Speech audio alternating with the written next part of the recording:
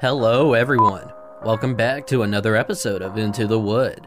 I'm your host, Noah Jastzabski, ready to break down your Hollywood news once more. Let's get started.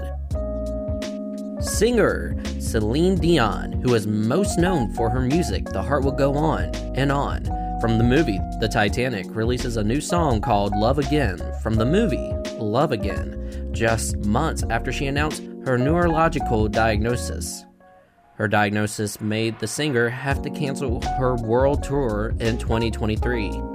Her new song, Love Again, features 11 other songs that are put into the movie and the movie's characters, including her songs, That's the Way It Is, and It's All Coming Back to Me Now.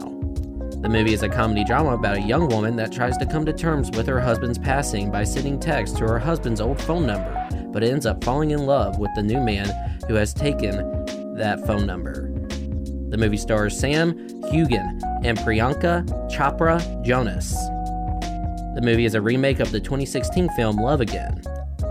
Celine Dion has such a beautiful voice, and she is such a talented singer.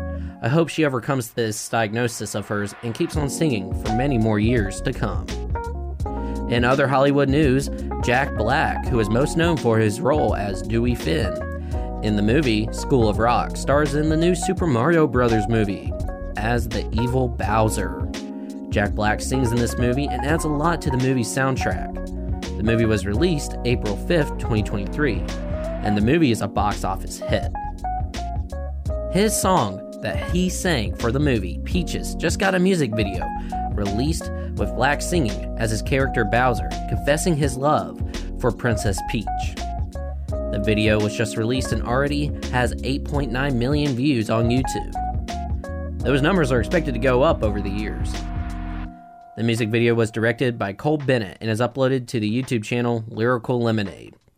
For those that don't know, Jack Black was in a band before he got discovered and offered a job acting in Hollywood. You can tell he really puts his singing skills from earlier in his band into this song.